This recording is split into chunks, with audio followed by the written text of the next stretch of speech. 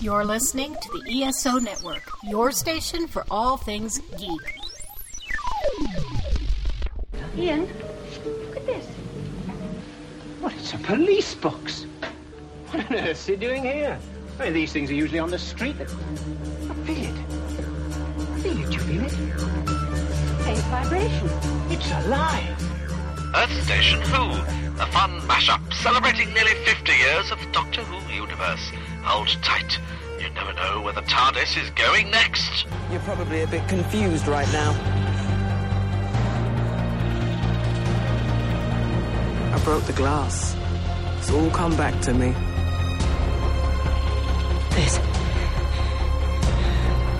What is this? That's my ship. What? Let me take it from the top. Hello, I'm the Doctor. I'm a traveller in space and time. And that thing buried down there is called a TARDIS. Time and relative dimension in space. You're gonna love this. Hey there, everyone. Welcome to the Earth Station Who podcast. Hope everybody out there is doing fine and staying safe and just, trying to make it through another day, as we like to say. We're here to talk Doctor Who because, Doctor Who is the great savior, the savior of hope, and the person who brings a glow around the galaxy. Well, depends which doctor you talk to, at least, It should be really interesting to talk about tonight's episode. We are going to be talking about the greatest show in the galaxy. It should be a lot of fun. The Seventh Doctor and Ace are off to the circus, and it's going to be a lot of fun unless you like clowns. Clowns, if you have a scary feeling about clowns, I think you might have some issues with this episode. But before we do that, let's say hey to this week's station crew. This week, we actually have a guest sitting with us. Let's welcome Matthew. Hey, sir. Hello. How is everyone this evening? Good. How are you? It's been a little bit since you've been on the show. I'm doing just fine. Just like everybody else, kind of more or less stuck at home. Just trying to stay healthy and stay in some kind of shape that's not too round. Oh, well. Round is the new, the health, new normal. Exactly. We all slowly want to become like the people on WALL-E, it's just going there anyway, naturally, and just being quarantined. Ooh, food. What do I want to eat now? Oh, I could have second breakfast. I could have, second lunch and, dinner, and can't forget dessert. Definitely not rude, indeed. But it's good to have you, sir, back with us. It's a pleasure to be back. Thanks for having me. No problem. We have our regulars with us. Of course, the lovely and talented Mary Ogle is here. Hi, everybody. It is fantastic to be here. And if you could only see this tonight, folks, her background, she has a Dalek creeping up behind her. I know, kind of scary. And of course, Mr. Mike Gordon is here. Howdy. And he doesn't have a Dalek creeping up behind him. No, but a lot of clowns. Oh, very much so. I think we all have a lot of clowns in our lives these days, so it's okay. It'll be very interesting to talk about this episode, and we definitely would love to hear from you guys. Please write us at earthstationwho@esonetwork.com. Definitely, write us. We'd love to hear what you guys thought about this episode. And we do have a lot of stuff to talk about, so let's go jump in with both feet. Of course, we got no new series news yet, but we do have some news, of course, about, some stuff going on with Doctor Who. So, Matthew, you actually had some Big Finish news. Yes, announced just in the last little while before we started recording, the Big Finish end of Time Lord Victorious, which is the big multimedia event that's going to be going down across books, comics, and audio dramas later this year. Big Finish have announced their portion of that, and it's going to be 3 audios starring Paul McGann as the 8th Doctor. Oh, awesome. They're going to be out in October. For anybody who wants to pre-order them, their titles are Mutually Assured Destruction, The Enemy of My Enemy, and He Kills Me Not. Nice. And we know from 2 of those covers that he will be teaming up apparently with the Daleks. And we're also going to be seeing a story where the 8th Doctor meets the Ood. Ooh, nice. Ood. Ooh. Yes, it should be oodles of fun. Oh, that would be very interesting. I see what you did there. Yeah, we see it really. So this doesn't tie in at all to the David Tennant and Tom Baker story that they're doing. No, not at all. That's part of a whole separate thing that's going to be coming out. I think it's in July, beginning of July, something called Out of Time. So I suspect with that's just a separate part, probably was something they were already planning before this, but it looks like Shadows of the Sun that was released as part of the 4th Doctor range. It looks like it's something that may be a sort of another proof of concept for them doing the kind of online recordings they've been doing because of all the COVID stuff. Oh, gotcha. No, it totally makes sense. All of these look really fascinating, especially the tie-ins with the books and the comics and such. Yes. So it's going to be interesting. It's sort of Doctor Who's equivalent of Shadow of the Empire, for those who are Star Wars fans will remember that from the mid-90s. I feel so old saying that. I know that they also announced, Matthew, sorry, I didn't mean to cut you off, but I know that they also announced that they're changing the way they're releasing the Doctor Who stories. Can you tell us a little bit about that? I'd be happy to. There's been rumors for 3 or 4 years now that there was talk about retiring what used to be called the main range, later became known as the monthly range. So that's the 2-disc release that comes out every month featuring either the 5th, 6th, or 7th Doctors. And the 8th Doctor used to be in that range, but of course he kind of spun off from it back around 2011.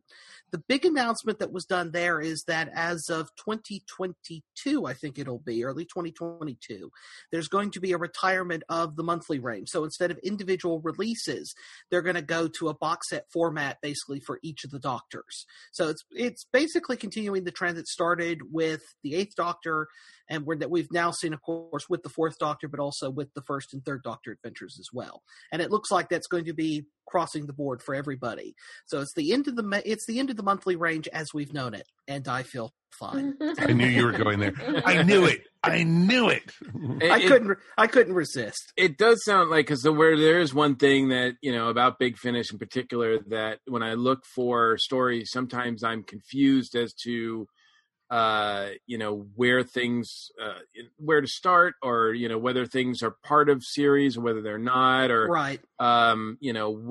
What dictates whether or not, because I, even with the 4th Doctor by himself, like I know that there's box sets and then there's like one-offs or some other things. And it does seem a little confusing.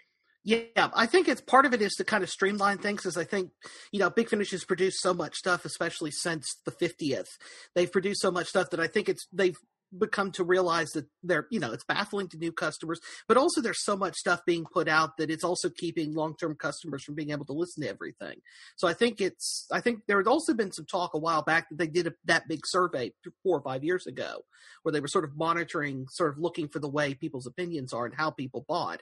So I think the idea is that basically you can pick a thread with a Doctor and you can buy your way forward from there, rather than trying to do a big cross-range thing. Mm. Yeah, it definitely, and each story obviously has to take place at some point in, with the televised, what we saw with televised, and so trying to fit that in where stories take place is always kind of a challenge as well. Right. It'd be really interesting to see how it comes about and what they do, with what Doctors and such. Have they announced which Doctors are going to be switching over first? They haven't really announced anything. There were some tantalizing hints in the press release that there would be some stuff, some season 6B stuff with the 2nd Doctor. So we might see what happened, between the War Games and Spirit from Space. There's always been that big fan theory that there was all those adventures that Troughton's Doctor may or may not have had. So that looks like something they hinted they're going to explore. They've also hinted that there may be some stuff with the 3rd Doctor and Sarah Jane Smith, because of course Sadie Miller has come in the Lost Stories range to play her mother's role. True. In the 4th Doctor audios that are coming up. So we don't know that for sure. That was sort of some cryptic hints that they dropped in that announcement. I think it was last week. So it'll be curious to see where it goes. But definitely changes in the air. they seem to, have gotten if I dare say, it almost seems like they've gotten a little bump from this pandemic crisis that we're in, just because it seems like everybody's looking for new content. They're at home, they're doing things, and it seems like Big Finish is right there ready for them. Yeah, and Big Finish is certainly, I don't want to say they've taken advantage of it, but they've No, used I didn't mean it that way. Yeah, they've used it to their advantage. They're behind it. It's a plot. I mean, they did go to a download first release thing, so they've been prioritizing that and also trying to keep their warehouse staff safe by not shipping out discs. And I know there's been some minor voices of miscontent on a couple of the Facebook groups and on Big Finish's Facebook page where people are upset about that. But Big Finish, I think, have certainly realized that there's an opportunity to introduce Doctor Who or Doctor Who on audio, I should say, to people who maybe haven't checked it out before. And particularly the way they've tied it in with the tweet-along stuff that's been going on. So after an adventure in space and time, the tweet-along for that, for example, Big Finish put up the first Doctor adventure sets with David Bradley on sale, for example, like 30% off. So, it's an opportunity for people to delve into it in a side of the universe where people have went, well, I've never had time to listen to this. Well, people have time now, I suppose. You have nothing but time right now. and now that, you have them giving out a free, something free every Monday, now we can tell what day of the week it is. So that's nice. Yes. Their community service. Exactly. It's like, it must be Monday because there's a free thing on the Big Finish show. Yeah, indeed. Exactly. And the end of the world always comes on Thursday. So we all know that too. So it's okay. Thursdays. Could never get the hang of Thursdays. Bingo. You always have to stick up your thumb. And carry a towel with you. Always need your towel. But I am very excited about, 4 and 10 meeting up like that. That's amazing. That's what Big Finish is for. That's in my mind, to tell us stories that we dream of, happening. So yes. Nope, totally understand that.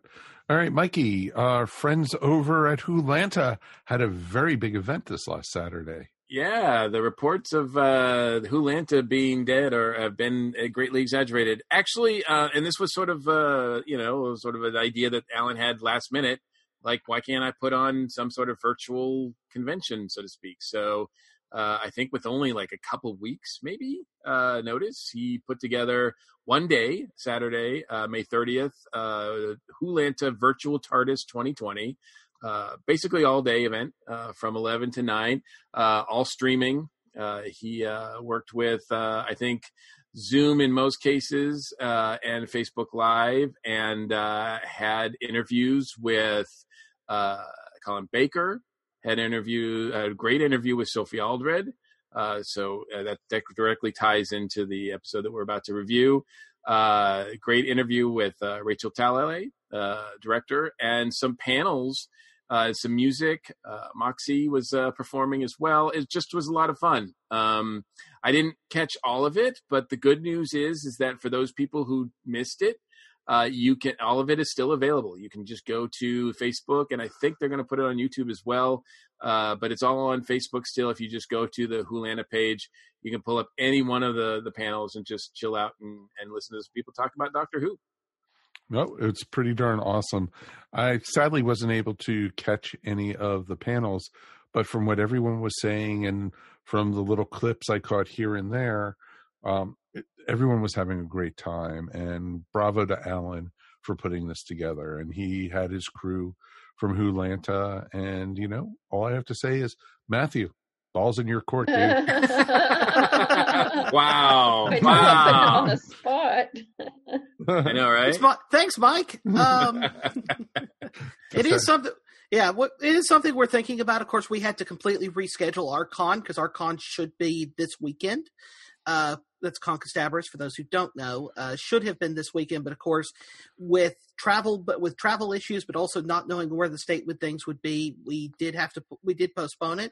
It should be in October, but we may do an online event between now and then. That's awesome, and everyone's just wait and see. You guys, Dragon Con, NY New York City Comic Con, any con, probably within the next 7 months, 8 months. Even through the end of the year, it is, pretty much wait and see. and that's the sucky thing about it. So you might be just doing virtual con. You never know. Yeah. So we'll fingers burn crossed. that bridge when we get to it. Fingers crossed. Right, absolutely. Exactly. And we're not putting you on the spot. Nope, would never do that. So the other thing we want to talk about real quick is bravo to BBC for putting out some Doctor Who extra materials, little shorts and such. We've talked about stuff that Russell T Davies has done, Chris Chibnall has done, Stephen Moffat has done, a few other folks have done for Doctor Who. And our friend Russell T Davies actually came out with a new one. And this one actually even brought back David Tennant as the 10th Doctor in an audio animation. It is awesome. It's The Secret of Novice Haim, and it was awesome. I want to say allergies were really up that day. And, there was something in your eye. My eye, it must have been some dust or something. But, was somebody cutting onions in the kitchen, perhaps? I'll blame Judy on that one because, it was awesome. It was wonderful because it was a direct sequel to, the 10th Doctor era, and it takes place while the Doctor was doing his farewell tour. Mm-hmm. And it was really well done. And, what did you guys think? Oh, it was quite. It's amazing that it's amazing that you would say that because I know a lot of people hate that tour scene. Oh, I do too. I totally better than hate the it. original tour. Yes. Yeah, because, or as we called it while we were reviewing it, these are the days of your lives. Yeah. It's like a lot of people hate that. I don't hate it. And this was a nice addition to it. It's an animated short. It's not like, fully animated, but it's enough. The design of it is, it is. The design of it is nice. The artwork is beautiful. It's got Murray Gold music in addition to the original voices of Tennant, and I believe that's the original voice of Yes. Character, the sister. The sister. Her name's escaping me at the moment. Emily Anna Hope, right? I think so. Yeah. And so that it's just beautiful. So. Sometimes they get it right, and man, they got it right. They did. Oh, they did. When RTD is on, I mean, he writes character really well, and he just pulled you right in. And there's a little controversy though already with this. I don't know if you guys have heard because they threw a little thing in about the regenerations. Yeah, she has a line about I've had hundreds of faces. Is it? Male, female, animal, and people are like, what? Exactly. Why does the Doctor have to look humanoid? Is what they're saying. In one of the couple of the regenerations, the Doctor could have been a furry. Something like. You go, Russell. Yeah, exactly. What I want is a penguin Doctor having a reunion story with Frobisher. That's what I want. That would be awesome. That would be awesome. So no, that would have been really cool. And, I thought it was perfect. It wasn't that long. It was 10 minutes, I think. About 11 minutes. Yeah. So, and it was, if you haven't get a chance to see it, folks, it's all over. It's up on YouTube. Yeah. It's, you definitely can't miss it. And, the Doctor Who Lockdown series they're doing is pretty darn awesome. I don't know if you guys also have seen, they did another one featuring all the Doctors. And it starts with the fourth Doctor being locked in his TARDIS. Oh, yeah. That's not an official thing. No, it isn't because it isn't even the real voices. No, except for Colin, right? No, none of them. Oh, none of them are. It's Colin, it was in that. But no, you're probably right. Yeah, I know Jacob Dudman's in there. Tim Treloar, who voices the third Doctor now at Big Finish, was involved with it. I can't remember who else was involved with it, but it was sort of a... The first Doctor is Bradley. Yes. Yeah. Yeah. Yeah, it was pretty fun. I think that one went on a little too long. Yes, it did. Yeah. I think a lot of people didn't get that was supposed to be a comedy sketch because I did see a lot of people sort of annoyed with it online. And it's like, it's a comedy sketch. Give it a rest, people. Well, exactly. And, you know, taking the mannerisms of the Doctor and just making fun of each one and everything. And I love how they have the picture of the second Doctor with the Beatles. It was awesome. Yeah. I'd forgotten about that. It was pretty cool. So, yeah, there's some fun stuff up there for Doctor Who. And yeah, Chibnall's got his work cut out for him, because when we finally get new Who, it's like, look at all this stuff that we got that wasn't really, like, you know, official. It was really great, and it moved us. Now you do that. Now you, Chibnall. Yeah, and you do that. Talk about putting somebody on the spot. Exactly. Look at all these former showrunners that are coming back and doing stuff that's better than you've done. No, just kidding. yeah, hell, even Paul Cornell even did something. Yeah. It was pretty awesome. And that was awesome. The sequel to Family of Blood, which came in for a lot of flack from a certain section of the fandom, but you're gonna get it. Fandom's gonna give you some. I'm shocked, Matthew. Like, please. what? Crazy. You can't please everybody. I am totally shocked. Yeah, not at all. Exactly. What did you guys think at home? Did you guys like this stuff? You know, we want to definitely hear from you. Write us, earthstationwho@esonetwork.com. You know, definitely let us know what you guys are thinking. So let's take a quick break, and we'll be back in a minute. And we are going to be going to the greatest show in the galaxy. Woo! We are Nerdlanta. We got these filters. I think they're called pea poppers. That's exciting. Peas. Yeah. For popping all the peas. Sweaty balls and pea poppers. Always a good time. Can a podcast be a reboot? Oh, God, yes. The next generation. Yes. That's awesome. We are highly caffeinated at a late hour. You know, it's just always fun to talk about geeky stuff. And Nerdlanta is the place to do it. I guess that's it. We played the promo. So. That was an awesome promo.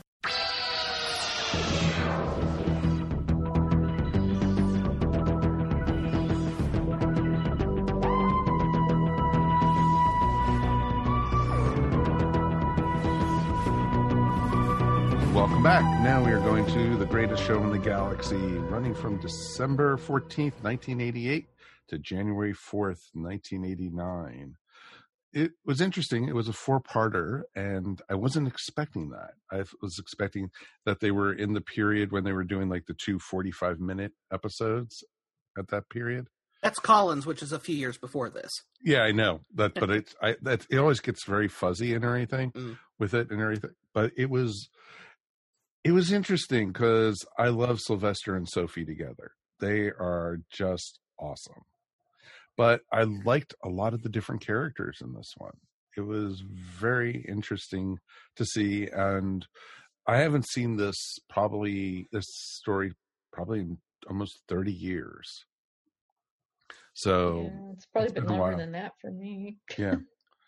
So it's just really interesting to see, and you know, I'm going to be enjoying talking about this. Basically, the Doctor gets a visitor in the TARDIS, and you know they're doing, I guess, you get spam. Exactly, they get spam mail, junk mail, as Ace was calling it. Yes. Little did she know what was to come in real life. And it was really interesting that, you know, they ended up in another quarry. It was awesome. And that kind of happened too in Kablam, or is that episode with the in Kablam they get a package delivered to the TARDIS. Yeah, it's not junk mail. Gotcha. But it's still something materializing in the TARDIS. Yeah, something yes. Yeah, this sort of like, you know, this supposedly impenetrable box, you know, that like things just like if it's not impenetrable. Things get in all the time. Yeah, right. Well, look, I don't worry about that. Yeah. Well, the Kerblam man from that looks a bit like the bus conductor from this, too, for that matter. I happened to think of that when I was reading it. Very true. That's true. Yeah, I hadn't thought about that. Right down to the hat and the button on the top. Mm-hmm. Exactly. Too bad Bellboy wasn't around for Kerblam. You know? This is the first time I've watched this one ever, so I didn't know what to expect. You know, as you guys know, it's not my favorite era.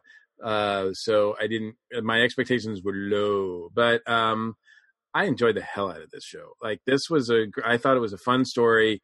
I like the character designs. I like the characters. I like the story. It didn't sort of drag for me, which is great. I would put it above Kablam if we're comparing. No, we're not. Trust us, we're not. But I enjoyed it. I mean, there's a couple things I could nitpick for sure, but this is one of the better Seventh Doctor and Ace stories that I've seen. It is very fast moving.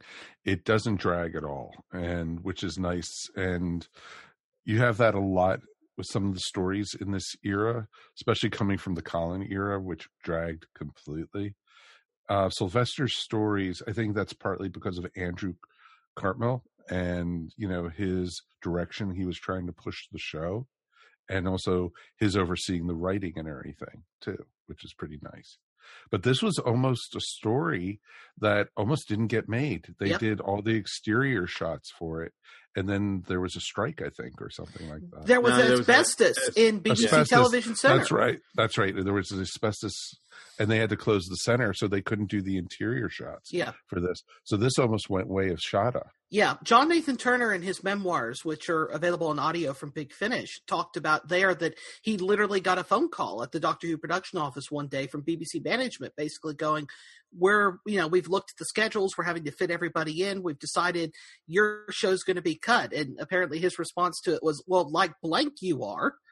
And he apparently fought tooth and claw because at one point he thought this was going to be his last story, and he was determined not to go, as it happened to his predecessor Graham Williams, not to have a Shada. So he pushed for it. They actually filmed a lot of the tent stuff in a parking lot at the Elstree Film Studios, which by this point were owned by the BBC because that's where EastEnders is filmed.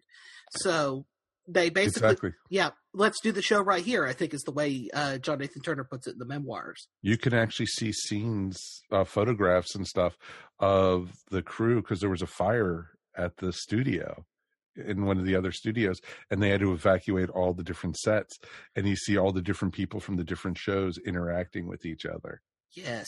And it's pretty awesome. It might be something, it's one of those things where it's a happy accident, because I think, the way it's filmed and everything, it doesn't feel very studio-ish. So I think that's why. And it actually gives it a better feeling than some of the other stories around this era for me. No, they actually built a tent in the parking lot for this. Yeah. And the tent actually works. Within the story. I mean, in some stories it might not have worked, but for this one, it's like perfect. Yeah. Mm-hmm. It's like Spearhead from Space from the beginning of the Pertwee year, because that was another case where they couldn't get into the studio to do it. They basically went, we're going to make this work here, and we'll find the locations and we'll do it. And it worked splendidly because of that. But I do think if it had been any other story from this season, it might not have worked. You think about what this story might have looked like, Happiness Patrol, which is just 2 stories before it. It's supposed to be a big, expansive story, and it's clearly a cramped studio somewhere, which, as good as that story is in terms of the writing and the performances, it just looks like it's being shot on the cheap in a BBC studio. Exactly. And that's what made it, these characters they had in this were so rich. And, everything from, Captain Cook, Mags was awesome. I really liked Mags, and it was pretty awesome. Rico Ross as the ringmaster, because Rico Ross has been in so many different things. He was even in Aliens. No. The rapping ringmaster. Yeah, that's true. I'd forgotten about that until I started watching it this afternoon. I went, oh, yeah. Yeah, it's in the first 5 minutes. It's like, oh, yeah, okay. Oh, yeah. And now we have to say, come on. And it was like... circus, and we have to say. Exactly. It's just like, damn. But then it was just interesting, And then what confused me at first is when the people teleported to the planet on the landing platform, first the motorcycle and then the kid on the bike. Yep. And it was just like, are they already part of the circus? Because it had this big psychic circus thing. And it's like, oh, they must work with the circus. But then you realize that's where the customers are coming in. Yeah, they're the audience. Yep. Exactly. Well, the audience. They think they're the audience. Exactly. Audience or the performers. Yes. Exactly. Everybody wants to work for the circus. So, so it must be, obviously it's got to, I didn't know if it was being broadcast because it seems like it still has, Uber fans and whatnot and people who still want to be part of it. Or if it's just still existing and based on reputation. reputation, it seemed like, because the kid was like, oh, I got your posters from when you were here and here and here, and I'm your biggest fan. That whole thing. It does feel like a bit of a dig at sort of late 80s, particularly British Doctor Who fandom that was insisting throughout the McCoy era that the show's not as good as it used to be, and, we could do a better job of it if we were just given the chance, et cetera, et cetera. And, it's hard not to look at the Whiz Kid as kind of a representation of that. And he does get to go on, and he does get to perform, and, we see how it ends. He gets, yeah. All that's left are the glasses. Yes. Exactly. It was interesting, and I liked the motorbike. That was pretty awesome. Yes. And I would have liked to have that, but he was a total jerk. Yeah. I'm not too sure about the guy's helmet thing. Oh, the bat helmet? The bat thing. Exactly. A little dig at Batman there, But I liked it. It was interesting. The clowns were creepy as hell. Oh. And especially when they first introduced them, you didn't know which ones were robots or which one was a real person, and that was pretty awesome. Yeah, that was very effective, actually. Mm-hmm. And the chief clown, oh god, with the he was creepy with the hand motions and everything. Yeah, he was perfect. Perfectly designed, perfectly acted. Like that Harlequin-esque clown is just like the creepiest clown, I think. Mm. Oh, and everywhere where he like turned the corner, you'd see that smile, and it was just like, oh, yes. It was creepy. Yeah, as somebody who does not like clowns, I think this is why this is a McCoy story I don't revisit very often, because he is creepy AF, as the kids say. Yeah. But it took a few minutes to like try to realize what was going on. When you had what was it, Bellboy and Flower Child? Yeah, running from whatever where they're trying to escape, or the surveillance. They're trying to just get away from the circus. And then the surveillance kites. It's like, oh, remote control kites. Gee, they saw right into the future. We just call them drones now. Yeah. Yeah, they didn't really show up later. I thought they might, but yeah. I you know what, the way the story's played out too, yes, it is confusing, and sometimes I get, especially during this era, I get worried that it's not going to pay off. Like it's just, we're not going to know, what's going on. But I do admit, with this story, it seems like they do a really good job with, if you were patient, you will find out what's going on with everybody. And it all kind of connects together in a way that is pretty satisfying. It was interesting because I don't know about you guys, but I always felt like the Doctor always was in control in this one. No, I felt like he was an idiot, actually. I think this is one of the weakest ones as far as, like, he doesn't feel like he knows anything. I don't feel like that at all, especially even down to when he went down to go into the ring itself and was doing his performance. He knew exactly. He knew that Ace, he was even looking at his watch, knowing to the time. In the last act. But before that, he's just like, like he's completely, at least gives the appearance anyway.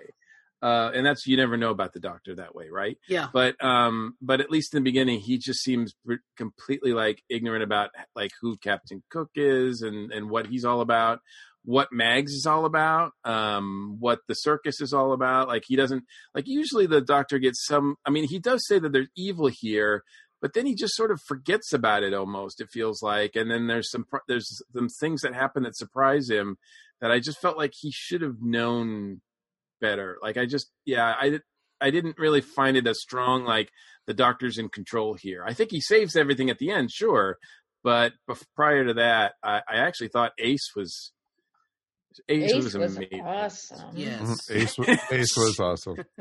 She was much more on top of it. No, I also felt like the scene where Captain Cook and the Doctor were in the cell, and the Doctor had observed, everything what Captain Cook was about. He knew that, he was a braggart. He knew that he was just trying to, be out for himself. He would throw anyone under the bus who was in the, And that's, even the thing, how he took the coins from Captain Cook, after he saw that they were the double-sided coins, that he knew what they were and everything. So I think the Doctor was a little more with it than you thought. Yeah. It's part of that kind of transition between the more comedic Doctor of that first season, when they were playing him for laughs to a large extent. Mm-hmm. And then you get into that last season they do, you start getting particularly into Ghostlight and Fenric, where he's suddenly becoming the person who's in charge of everything and knows all the variables. So I think this is part of that transition towards that point. Because there is a sense, I think, going into it from the beginning, he sort of knows something's here, but he doesn't know what. And he sort of pieces it together by the point at the end where, as Mike says, he's looking at his watch going, okay, Ace, any moment now. Mm-hmm. And he's not, that last act is beautiful. He's confident. He's going up against the gods of Ragnarok, and he's not concerned at all. He knows what they're about. He knows how to destroy them. He knows his friends are going to come through. He has everything planned. He's buying, he's buying for time. And I think that last act, he's really strong. But there was some stuff in the middle of that. I was just like, I didn't really feel like, he should have been taken by surprise as much, for me. But apart from that, it's still, and I like the fact that in that, like you said, Matt, in that last act, you get the sense that he's, all the stuff about the Sylvester era Doctor, that he's much more than just a Time Lord. Like there's like some mystical stuff about him that his ties with Merlin and other stuff like that is just like, it seems like that's really there in that last act too. Yeah. Well, I kind of felt that way throughout, because the way he kept saying he was sensing danger, that to me, but that's an interesting point, Matthew. That's how it felt to me too, that this was really a transition episode between what he started out to be and what Andrew Cartmel ultimately wanted him to be. Yeah. Exactly. Oh my God, I felt like I was gagging when Ace and the Doctor were eating that melon type. Oh yeah, and it went on and on. Oh, it was just like, it looked disgusting. It was just like, and it was like, well, madam, it's like, you hippie freaks, It was just like, which was pretty darn awesome. I enjoyed a lot of that, and it was just fun to see, and for an episode where it was filmed in a quarry, I thought the matting was awesome. The scene where they were coming up to the tent and you saw like a Saturn type planet behind that with was the actually ring. quite beautiful. Yes. That was gorgeous. Yeah. That was really, especially for Doctor Who at that era, it was really gorgeous. Well, they were. Yeah, they didn't try to, like, a lot of the robots and everything. Certainly the last one with the big one anyway that appears in the beginning. It's in foreshadows, and then we see it at the end. I thought that one was pretty weak, but the rest of them, like, and even the gods of Ragnarok themselves, I don't like the fact they were called the gods of Ragnarok, but that's something else. But because there's no ties to Norse mythology here whatsoever. But yeah, that just came out of nowhere. Yeah, they just kind of throw that term out there, and I'm like, that's a word that's got a lot of stuff invested in it. You might have selected something else, but in any case, I thought they looked cool. They look like they were stone creatures. I thought they were great. Oh, exactly. It was, especially, when they were sitting up there, the three of them, it was just like, oh, that looks good. They almost look like they were carved in the same stone as that temple. Do a good job at that. Yeah. Mm-hmm. It's like the McCoy era is sort of the show figuring out again how it can do things on a budget, because I think partially through the Davison era, but also especially during Collins' era, they sort of forgot that they were trying to make a show on a low budget. And they kept overextending themselves in terms of what they could do, to the point you could see the joins and it didn't work. Things like the Merca, for example, in Warriors of the Deep. But it was like throughout the McCoy year, they're sort of relearning, okay, we know we don't have a huge budget. What can we do on the budget that we have that's going to be effective?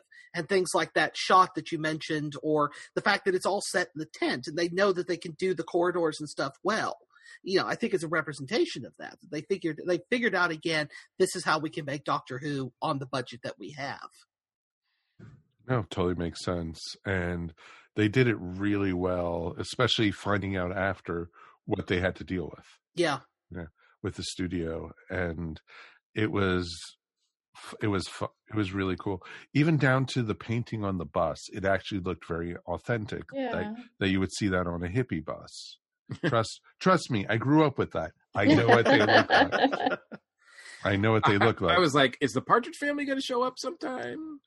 Either that or the Merry Pranksters or something like that. Yeah. That bus apparently was part of the BBC exhibits for the longest time until right before the show came back, because they had to change where they were exhibiting at, and they decided they didn't have anywhere to keep the bus anymore. So the bus got broke down, and then they regretted it later because that bus would have been great for things like the Doctor Who experience. Mm-hmm. No, exactly. And it's pretty awesome. I'm very happy with watching it. It was entertaining. The 4 episodes, like I said, flew by, and there's not much to complain about. I think the worst part is, when they decided to get rid of the ringmaster and the gypsy, it was just like, oh, just throw them in the basket. Poof, they were gone. They just disappear. Yeah, exactly. It's simple but effective, though, because they could have gone for a big effect that might not have worked, and instead, that's the way they did it. Well, they didn't even show any of the people being destroyed. You just heard the screaming and a flash of a light from off the screen. Or some smoke. Yeah. Exactly. It's what you can't see because you let the audience fill it in for you. Talking about what Big Finish does earlier. That's something that one of the great skills Big Finish has is you can give enough hints to the audience, and the audience will fill in the gruesome bits for you. Well, exactly. It's like a Hitchcock movie where it plays in your mind what's happening to them. Right. And, if my life depended on 3 people who held up a sign that said 0, 0, 0, God, I don't know what I would do for a performance. Shush, don't anyone say anything. I think we know if we did a podcast, we would get 0, 0. We would not last long. we would not last like what were we on now, 200 and some episodes here? Yes. Yeah. Or they would do like they did poor Nord in was it part 2 where he does the whole weightlifting thing and they're impressed. He's like, now tell a joke. He's like, exactly. And they don't give him a chance to think of one, the poor bastard. Yep. Oh well. He's just out of there. Exactly. It's like, okay, you're done. You're gone. Yeah. Oh, well. I mean, there's an argument to be made that the Gods of Ragnarok are the TV audience in a very kind of meta sort of way, because they're always demanding more. They keep wanting to be pleased by it. And even though there's an argument that the whole thing may be a metaphor for where the show is in the late 80s, with, the Ringmaster and stuff going, we're doing the best we can with what we've got. And the audience is going, not good enough. More. Exactly. Well, that's still fandom today. Hello. Yeah, very true. Yeah. Yeah. So, all right. Let's, any final thoughts before we rate this one? So we should change our name. Instead of Earth Station Who, we should be the Pod of Ragnarok. Wow. Yeah, I'm definitely gonna 0. And that was the last howdy we heard. Yes. There we go, 0. There you go. Has there been any, like some of the characters here, particularly Mags, and the circus themselves? Yeah. Certainly it does leave it open to the fact that the circus in some form, with Mags and Deadbeat, are going to go. Kingpin, come on. Sorry, Kingpin, rather. Sorry. And Kingpin are going to carry on. I wonder, has that ever been followed up? Has there been a big finish or anything? There has been a big finish. There's been a sequel. Yeah. Yes. There's a whole trilogy of stories with the Seventh Doctor and Ace later on in their timeline meeting Mags again. So they actually take her on their travels. I haven't heard any of those, so I can't speak to them, but I do know they exist. Was it played by Jessica Martin? Yes, she did come back to do it. And fun fact, she was the voice of Queen Elizabeth II at the end of Voyage of the Damned. When the Titanic comes crashing down and it picks up, that voice, thank you, Doctor. That's Jessica Martin who actually does that voice.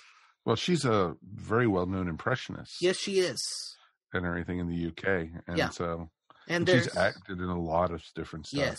And going back to Big Finish for a second, there's a prequel/sequel, depending on whose timeline you're going with here, that was released in January, which I also haven't heard, funnily enough, as part of the monthly range, called appropriately The Psychic Circus, also written by Stephen Wyatt and featuring a lot of the cast returning as well. Pretty awesome. Very cool. I noticed that when I looked it up on Wikipedia and doing some other research, that this is one of the few, or at least one of the first that I've seen that has the soundtrack available. Yes. Because, you want those rap songs to listen to. I got to order that, pre-order that like now. But look, I think one thing that's been consistent this year is that we haven't had much luck when it comes to Doctor Who and music. But I was surprised to see that this episode in particular has its own soundtrack. Is that unique as well? What it is that a lot of the tapes weren't kept for a lot of the earlier soundtracks. So there's a lot of the Dudley Simpson stuff, like, the iconic music from City of Death, for example, is gone. They don't have the original tapes to do a recording off of that. Right. But Mark Ayers did keep his recording tapes from all of his recording sessions. So we do have the soundtracks to this, Curse of Fenric, and Ghostlight that he did. So it was unusual because it was one of the first ones done, because I think it was released in like 92. There's been talk. It's pretty awesome, though. The number 2 song on this is the Psychic Rap. Oh, sure. Yeah. Of course. It's got all the raps. It's got all the raps here.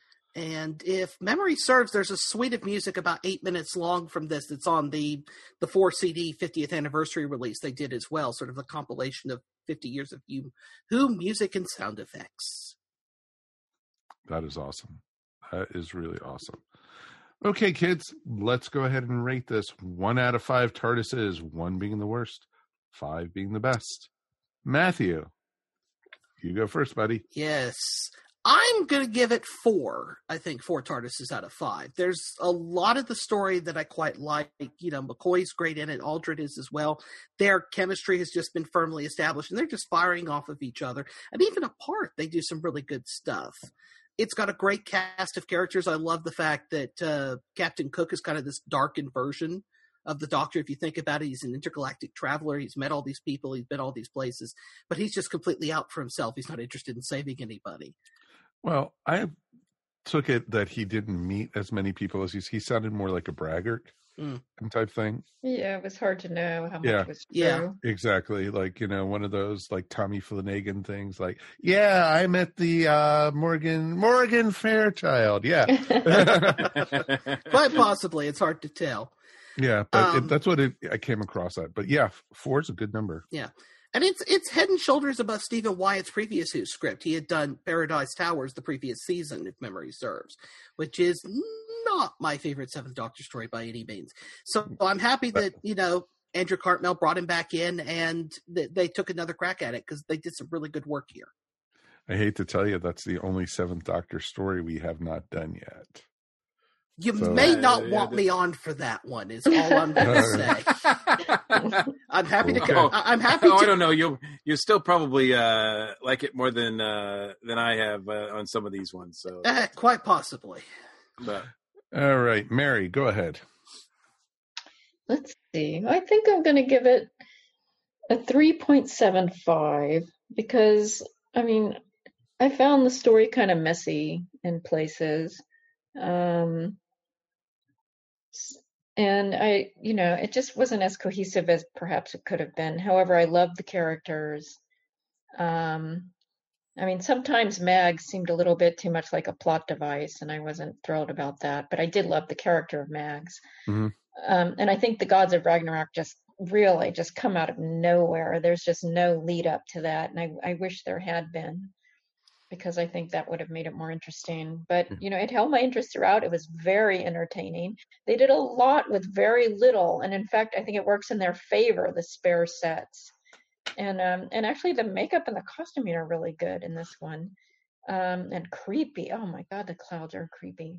Well, so yeah, I would definitely recommend people check this one out. And I think Sylvester and Ace make a wonderful team. I love to watch them playing off each other. So, yeah, 3.75. That's awesome. All right, Mr. Mike. One of the last, at least just, currently, as of current times, one of the last albums that featured all the 4 original members of KISS was called Psycho Circus.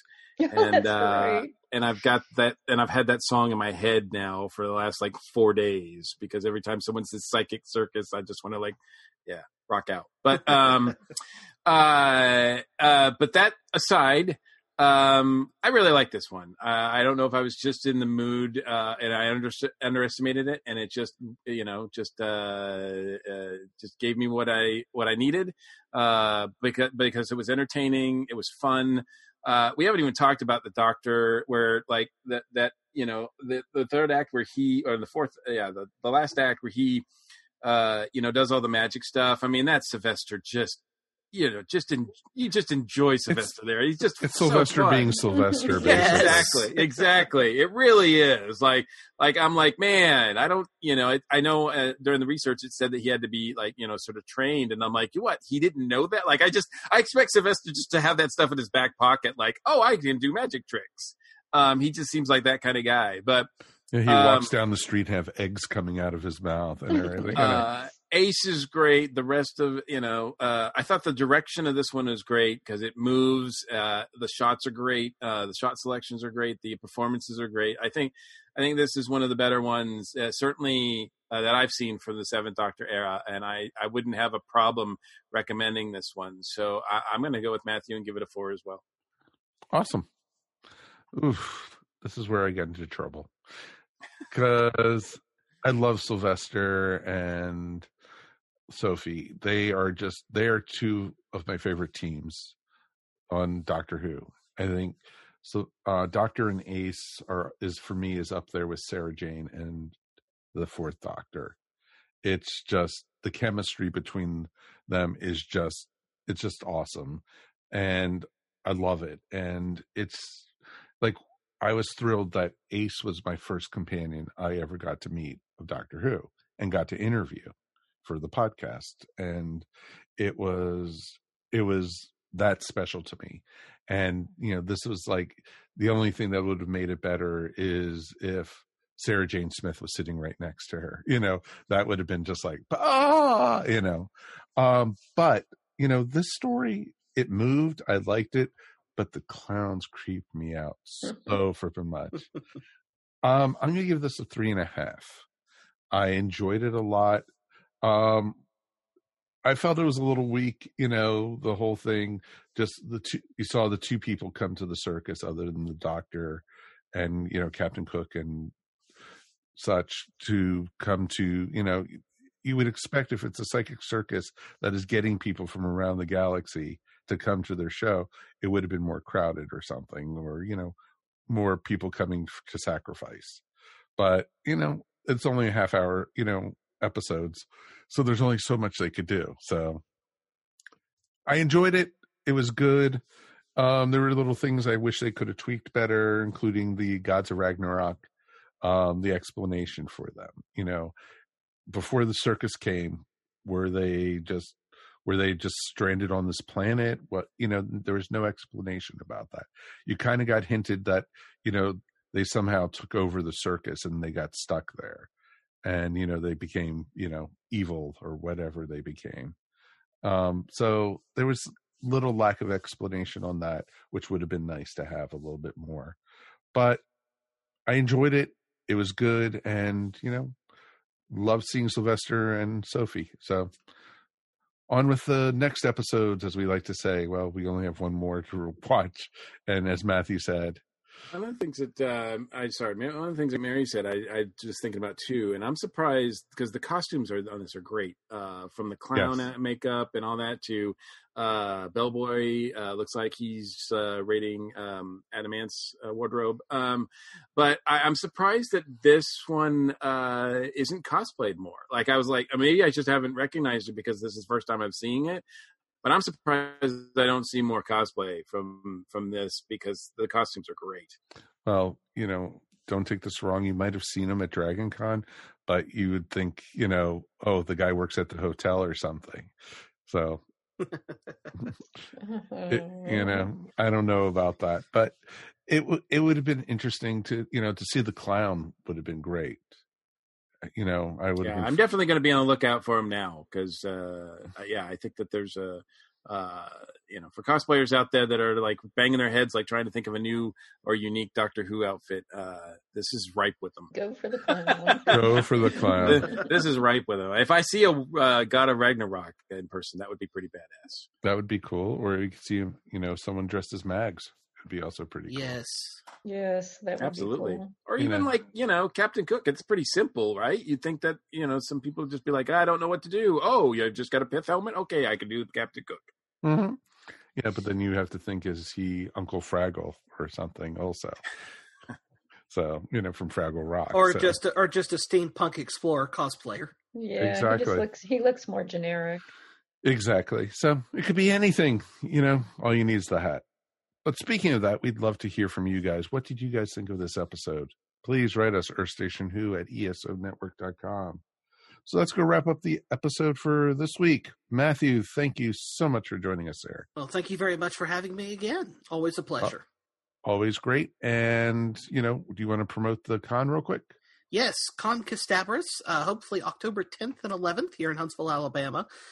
We are still hoping that we'll have all of our pre-announced guests, so we'll have Catherine Tate joining us, as well as Eric Roberts and his wife Eliza, who, of course, appeared in the TV movie, and also Kelly Yates, the IDW Titan comic book artist. Excellent. Great set of guests. And Matt, also promote your blog and writings and stuff, because I've enjoyed reading your stuff and your reviews as well. Yes. Oh, yeah, definitely. So I am Warp Factor, which is a site I contributed to from 2014 to 2017, did have sort of a bit of a resurrection earlier this year. So you can find more of my stuff on warpfactor.com. I think it's /Matthew-Kressel. I also have a book out. It's non-Doctor Who, looking at the 1990s NBC UFO alternate history conspiracy series, Dark Skies, which is out now from Obverse Books. Very nice, sir. Very, very nice. And can you find that up on Amazon, or where can they find it? You can get the ebook. If you're here in the States, you can get the ebook directly from Obverse, so obverse.co.uk. It is not on Amazon, sadly, but if you'd like to order a physical copy, you can just plug in Silver Archive Dark Skies into Lulu. One of the joys of having a small British publisher as your publisher. Nope. That's pretty awesome. That is really awesome. And, of course, let's thank our regulars for being here. Miss Mary Ogle. Oh, thank you so much for having me. This was a really fun episode to talk about. It was always great. You want to promote your artwork real quick? Sure. You can find my artwork at maryogle.com or on Etsy at eVision Arts. Is the Dalek painting that we're looking at, is that featured there? Because people really need to check that out. It's pretty badass. I think it is on my website. Excellent. And of course, Mr. Mike Gordon. As always, it's my pleasure. Okay, kids, we are done for the week. We will be back again in 2 weeks. Thank you guys for everyone for joining us. In 2 weeks, we will be looking at our 10 favorite Doctor Who stories of the past decade. Ooh. So it should be a lot of fun to check out and to figure out, because you'll probably be throwing tomatoes at us after some of the stories we're going to be picking. So it should be a lot of fun. Until then, my name is Mike Faber. We will see you here next time on the Earth Station Who podcast. Peace and stay safe. And we're done. Boom. Yoo-hoo! You have been listening to Earth Station Who, a bi-weekly pop culture podcast dedicated to all things Doctor Who, featuring talents from across the universe. All topics on the show are the sole opinions of the individual and are used for entertainment value alone. You subscribe to our podcast up on iTunes, Stitcher, or follow our blog at www.esopodcast.com. You can also follow us up on Facebook, Twitter, or Google+. If you enjoyed the show, please leave feedback up on iTunes.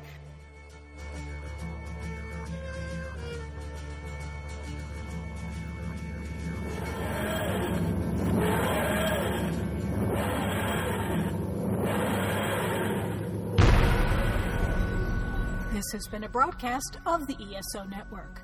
Be part of the crew and help support our shows by donating to our ESO Patreon or by shopping through Amazon.com or the TeePublic store, which can all be found at www.esonetwork.com. The ESO Network, your station for all things geek.